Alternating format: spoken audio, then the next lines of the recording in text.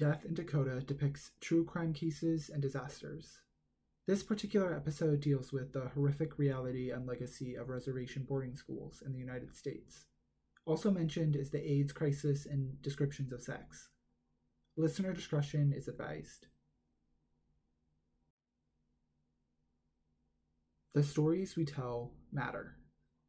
How we tell them. Who we place first in the narrative. What lines we draw and cross. What reasons we give. How we construct our stories, the beginnings, the middles, and the ends, all matter. They matter as much as the stories we do not tell, as much as the stories we hide in attic spaces or underneath the floorboards of our crawl spaces. What stories we tell, what stories we do not tell, and how we tell our stories tells the rest of the world far more than plots or characters, events or histories. It tells about who we are, what we value, what our relationship to our past is, and what the direction of our future might be. It reveals our shame and our pride. It perpetuates our culture and solidifies or threatens our power. Stories matter. The year is 2013, maybe 2014. I'm in my high school social studies class when our unit on the AIDS epidemic comes across the syllabus. My teacher begins lecturing about the disease that has killed hundreds of thousands of people, many of them gay or bisexual men, many of whom were men of color. He tells us in the 21st century, a year or two before same-sex marriage is legalized across the country, that HIV and AIDS began when a deranged homosexual wandered through the jungles of the Congo and had anal sex with a monkey. He then returned to America and had sex with a plethora of men, spurning one of the most devastating global health crises in modern history. It wasn't until this year, 2021, when I was watching the Hulu miniseries It's a Sin, that I began to question that story. I asked my friends how they believed HIV and AIDS began, and they all said the same thing: sex with a monkey. In actuality, the origin of HIV and AIDS is not entirely clear, but scientists have a pretty good idea. They believe it started in Kinshasa, the capital of the Democratic Republic of the Congo, around 1920. Migrants and a robust sex trade that moved through the Congo spread HIV through Congo's impressive infrastructure consistent of roads, railways, and rivers. While the disease did likely make the jump from primates to humans, it likely resulted from hunting.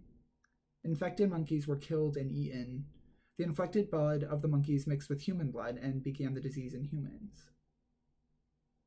In the 1980s, healthcare professionals noticed rare diseases cropping up in gay men in New York and California, and attributed them to some underlying infection, most often named in reference to them being homosexuals. By 1982, doctors noticed the disease was also spreading among hemophiliacs and heroin users, not just gay men. They renamed the disease to its current iteration, AIDS. A year later, in 1983, the CDC released the at-risk group for AIDS, which the public christened the 4-H Club: homosexuals, hemophiliacs, heroin addicts, and Haitians. Haitians were brought into the mix similarly to how people of Chinese origin are prejudiced during the COVID-19 pandemic. Although the disease originated in the Congo, many at the time believed HIV and AIDS began in Haiti, the place where the most common strain of HIV likely originated. The true story was never told to me in high school because the myth of the man having sex with a monkey was told to my high school history teacher, and the high school history teachers of many, if not most, of my friends. The stories we tell matter. The link between bestiality and homosexuality delayed the legalization of gay marriage for many years, and the public feared once two men could marry each other, people would start marrying their dogs and cats. It also communicated a very prejudiced view of queer people if their sexual urges are so out of control, so unnatural that they have sex with animals. And it diminishes the already tragic and discarded deaths of hundreds of thousands of people because it implies that they got what they ultimately had coming to them. How we tell our stories matter. In this country, in Canada, in Australia, Britain, and across the world, the stories we tell about the people who were here before us and our role and relationship with them matter. This is Death in Dakota, Season 1, Episode 8, The Bodies We Bury.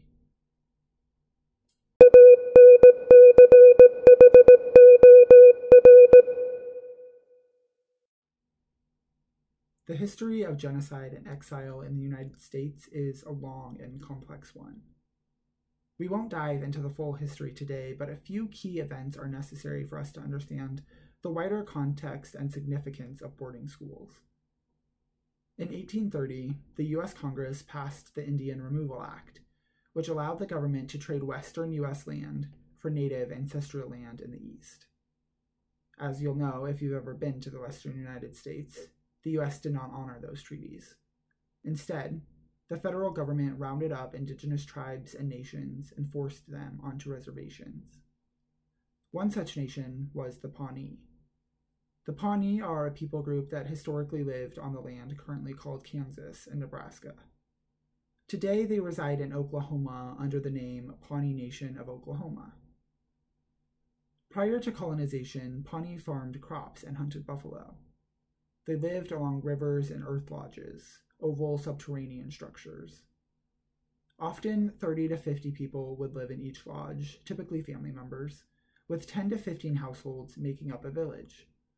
Unlike Western life, in which descendants are traced through men, Pawnee ancestry is matrilineal, or traced through the mother. Also, unlike Western cultures, in which women have only recently been given permission to speak, Pawnee women were responsible for trade, resource, and social decisions, while men were left to decide hunting, war, and spiritual ones. The Pawnee Nation was frequently at war with many of the surrounding people who were encroaching on their lands, namely the Dakota, Lakota, Cheyenne, and Arapaho nations. In the mid-1800s, the Pawnee people were reduced from roughly 60,000 to only 4,000, due to the diseases white colonizers brought from their homelands. In 1873, Pawnee were forced to move to, quote, Indian Territory, which later became the state of Oklahoma. Pawnee men were forced to join the U.S. Army as, quote, Indian Scouts, to help track and fight their enemy nations who were fighting the U.S. for control over the Great Plains.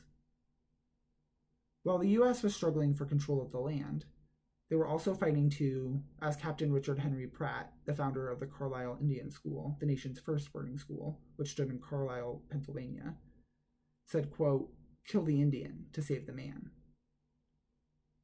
Boarding schools were used throughout the U.S. and Canada to control the indigenous people. The Carlisle School served as not only inspiration for the rest of the U.S., but also Canada's boarding schools, so the sins of both countries can be traced back here. In the U.S., this was done as a result of the Civilization Fund Act of 1819. This act allowed the U.S. government to, quote, civilize Native Americans. Schools were first started by Christian missionaries and stood on reservations. Children were allowed to return home to their families after the school day, which missionaries, and later the U.S. government, felt ruined their purpose. They were returned home to speak their language, practice their customs, and live their lives.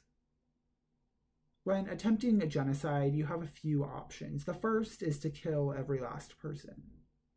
The second is to separate children from their parents, thus separating them from their language, traditions, culture, and identity. The United States and Canada took the second approach.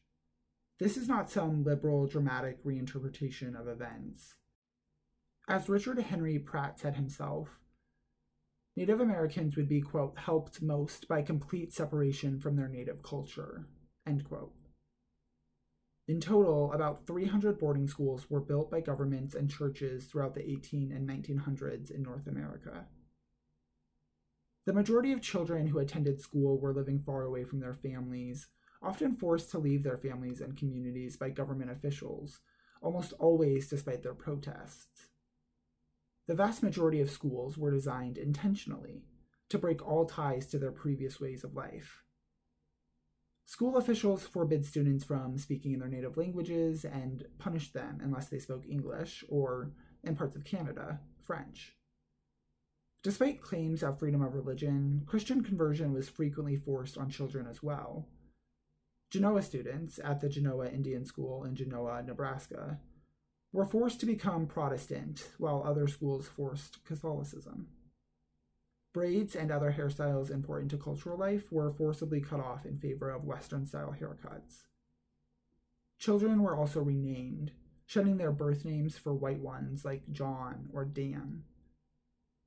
Rigid school structures led students to march in military-style formations and complete daily drills. The majority of schools only educated students for half the day. The rest of the day was reserved for work. Students were forced to work in blacksmith shops, kitchens, on the farm, or were outsourced to local white families. The students who worked as servants in white folks' homes were never compensated, although the school received a payment from families in exchange for work. While work, even dangerous tasks, were common for children before the 1938 labor laws and the Fair Labor Standards Act, most white children worked on behalf of their families, while work for Native children was used in isolation of their families as a tool of social control. The schools were often overcrowded, which led to breeding grounds for deadly contagious diseases like tuberculosis. In 1931, nearly 72% of enrolled Genoa students tested positive for TB. As such, cemeteries were common features on school grounds, children buried in graves far away from their family and communities, often unmarked. When parents or communities inquired into their missing children, they were often given little or no explanation about what happened. First Nations believe between 10 and 50,000 children went missing this way. Fires also claimed lives, as did sexual and physical violence. Some children committed suicide to escape their abuse, while others fled into the wilderness, only to succumb to exposure while trying to find their way back home. Some made it back, while others were hunted by whites, looking to rake in the school's bounty for runaways. You may have heard about the hundreds of bodies Canadian authorities recently found throughout their provinces. These were on residential school grounds, confirmation of the trauma residential school survivors have claimed for hundreds of years. According to the Genoa Indian School website, which is a primary source for today's episode, quote, other nations, including Canada and Australia, also removed Indigenous children from their homelands and families to attend distant schools. These nations have issued apologies and made reparations to their Indigenous people for these practices. Canada held a Truth and Reconciliation Commission to help the nation as a whole understand the gravity of the schools. Most Americans know little about the history of the schools in the United States. End quote. After the break, we'll dig into more of the history of one of America's residential schools, the Genoa Indian School in Genoa, Nebraska, as well as the legacy and contemporary presence of the people they tried, unsuccessfully, to wipe from the face of the earth.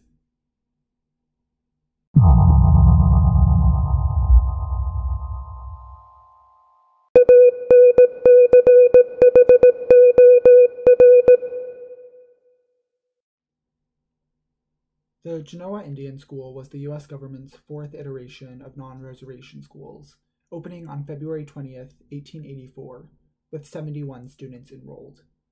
At its end, 600 children would enroll in 30 buildings on a 640-acre campus. The first year, students were between the ages of 7 and 22, although children as young as 5 could be enrolled. The school wasn't exactly habitable yet, and the first cohort of Genoa children were forced to work to make the grounds ready. They cleared weeds and stubble from the land before planting 130 acres of corn. They also planted oats, hay, potatoes, and other vegetables. The children planted 3,500 fruit trees and 3,500 vines and plants. In the morning, the children milked cows and at bedtime fed pigs and cared for the horses and mules.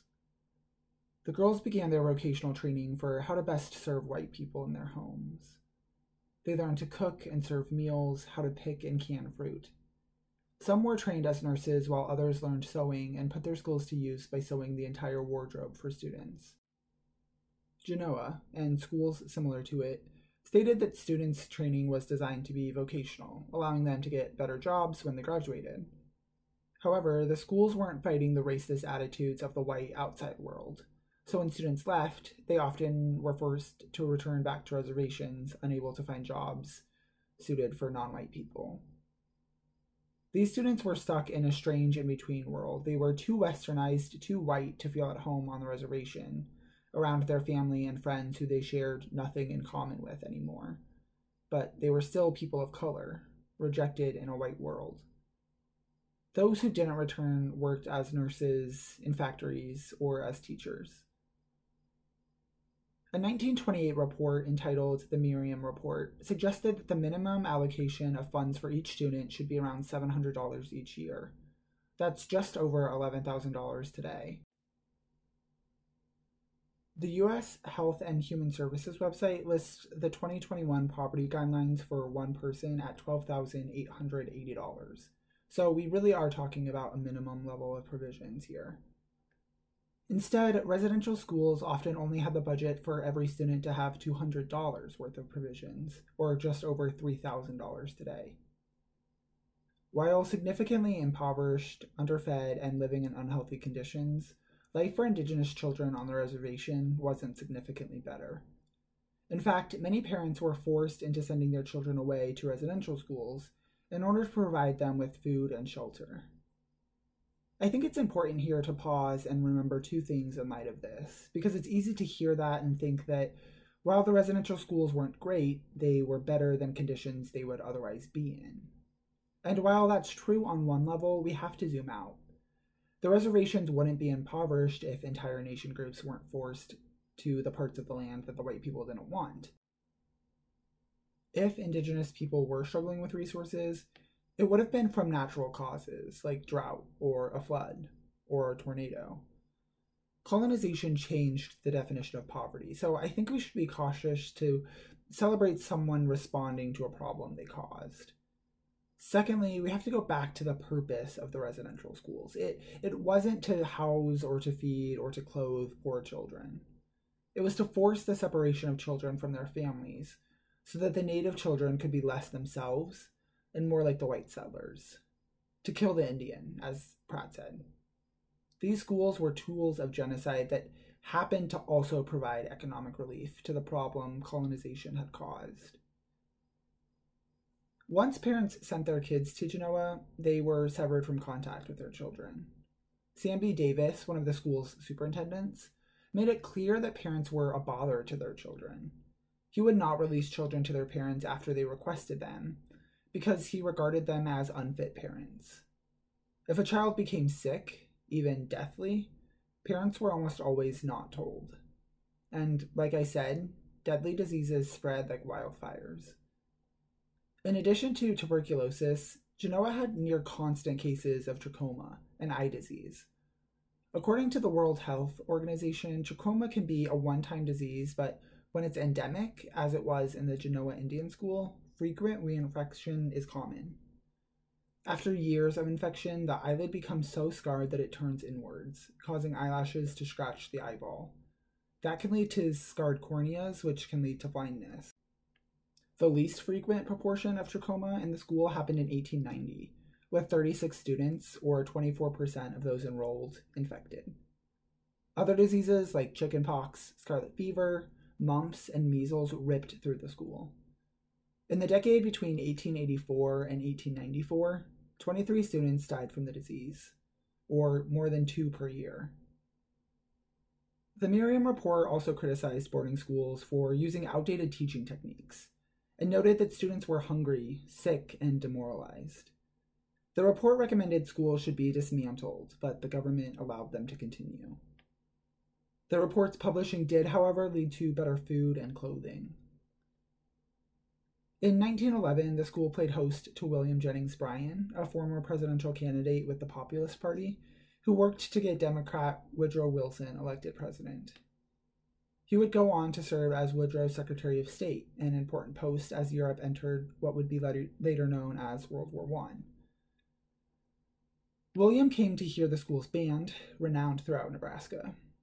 The school also ran a livestock breeding program that garnered awards at state fairs and provided finances for the school, upwards of $10,000 per year.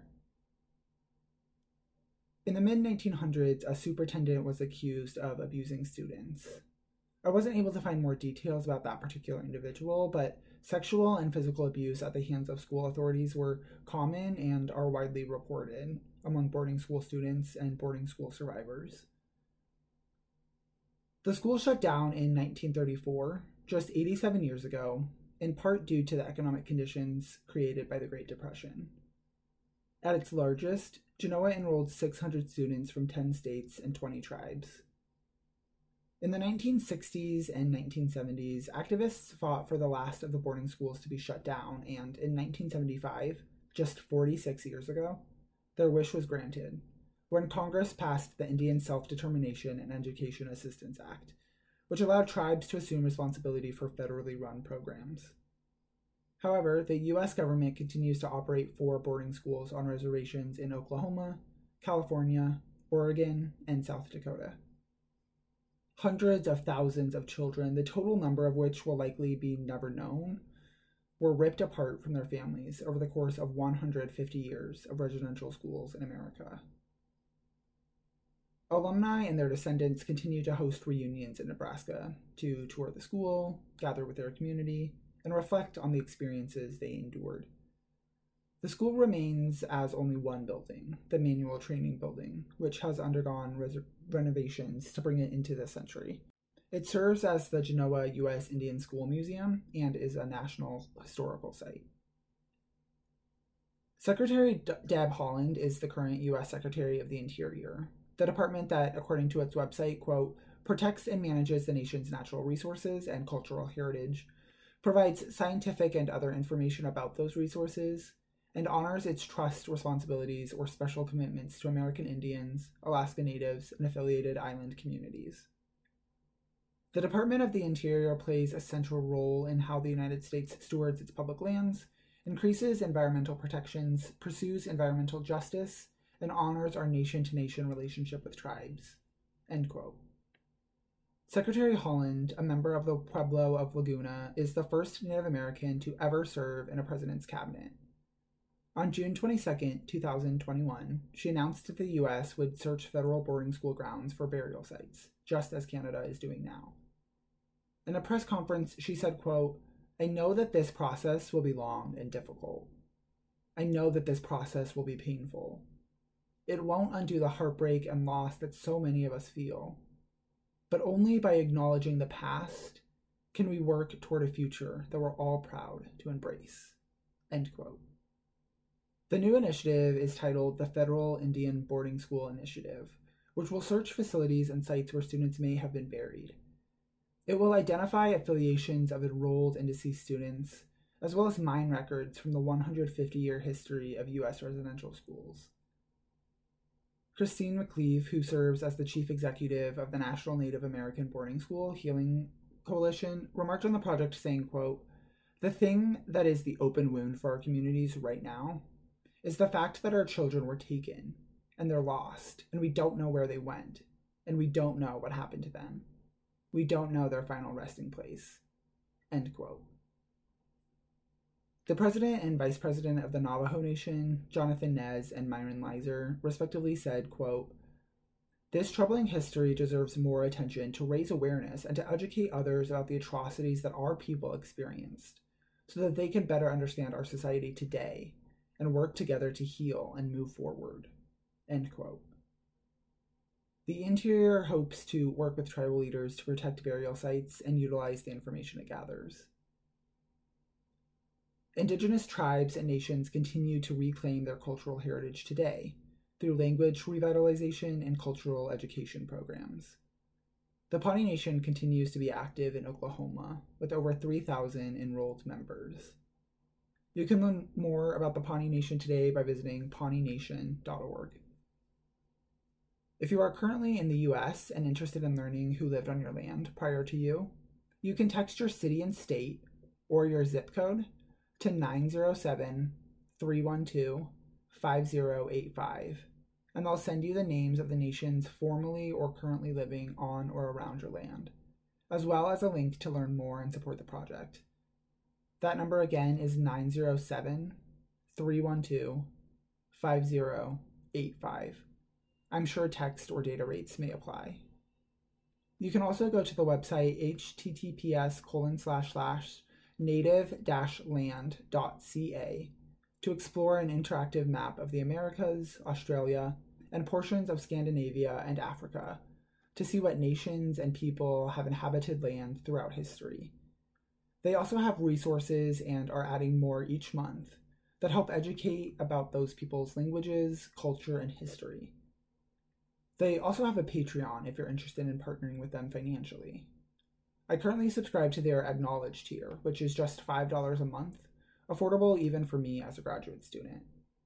They have a bunch of other tiers if you can do more.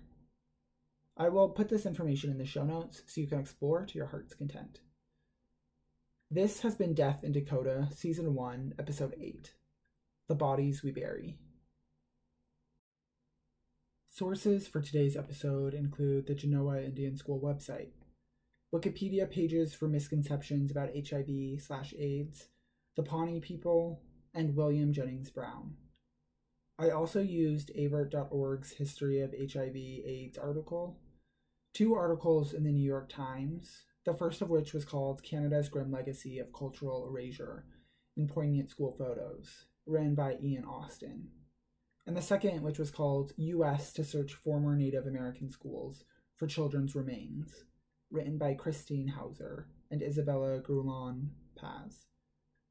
I used several government websites, including the Department of Interior's About page and their information on Deb Haaland, as well as the Department of Labor's article on child labor, the Health and Human Services Poverty Guidelines for 2021, and the WHO's article on trachoma. Finally, I used the History Nebraska article written by an unknown author titled Flashback Friday, The Tragedies and Successes of the Genoa Indian School. The Genoa Indian School article posted on Native American Netroots, written by an unknown author, and A Century of Trauma at U.S. Boarding Schools for Native American Children by Aaron Blakemore for National Geographic. Thanks for listening, and remember, we all have to die. Just try not to die in Dakota.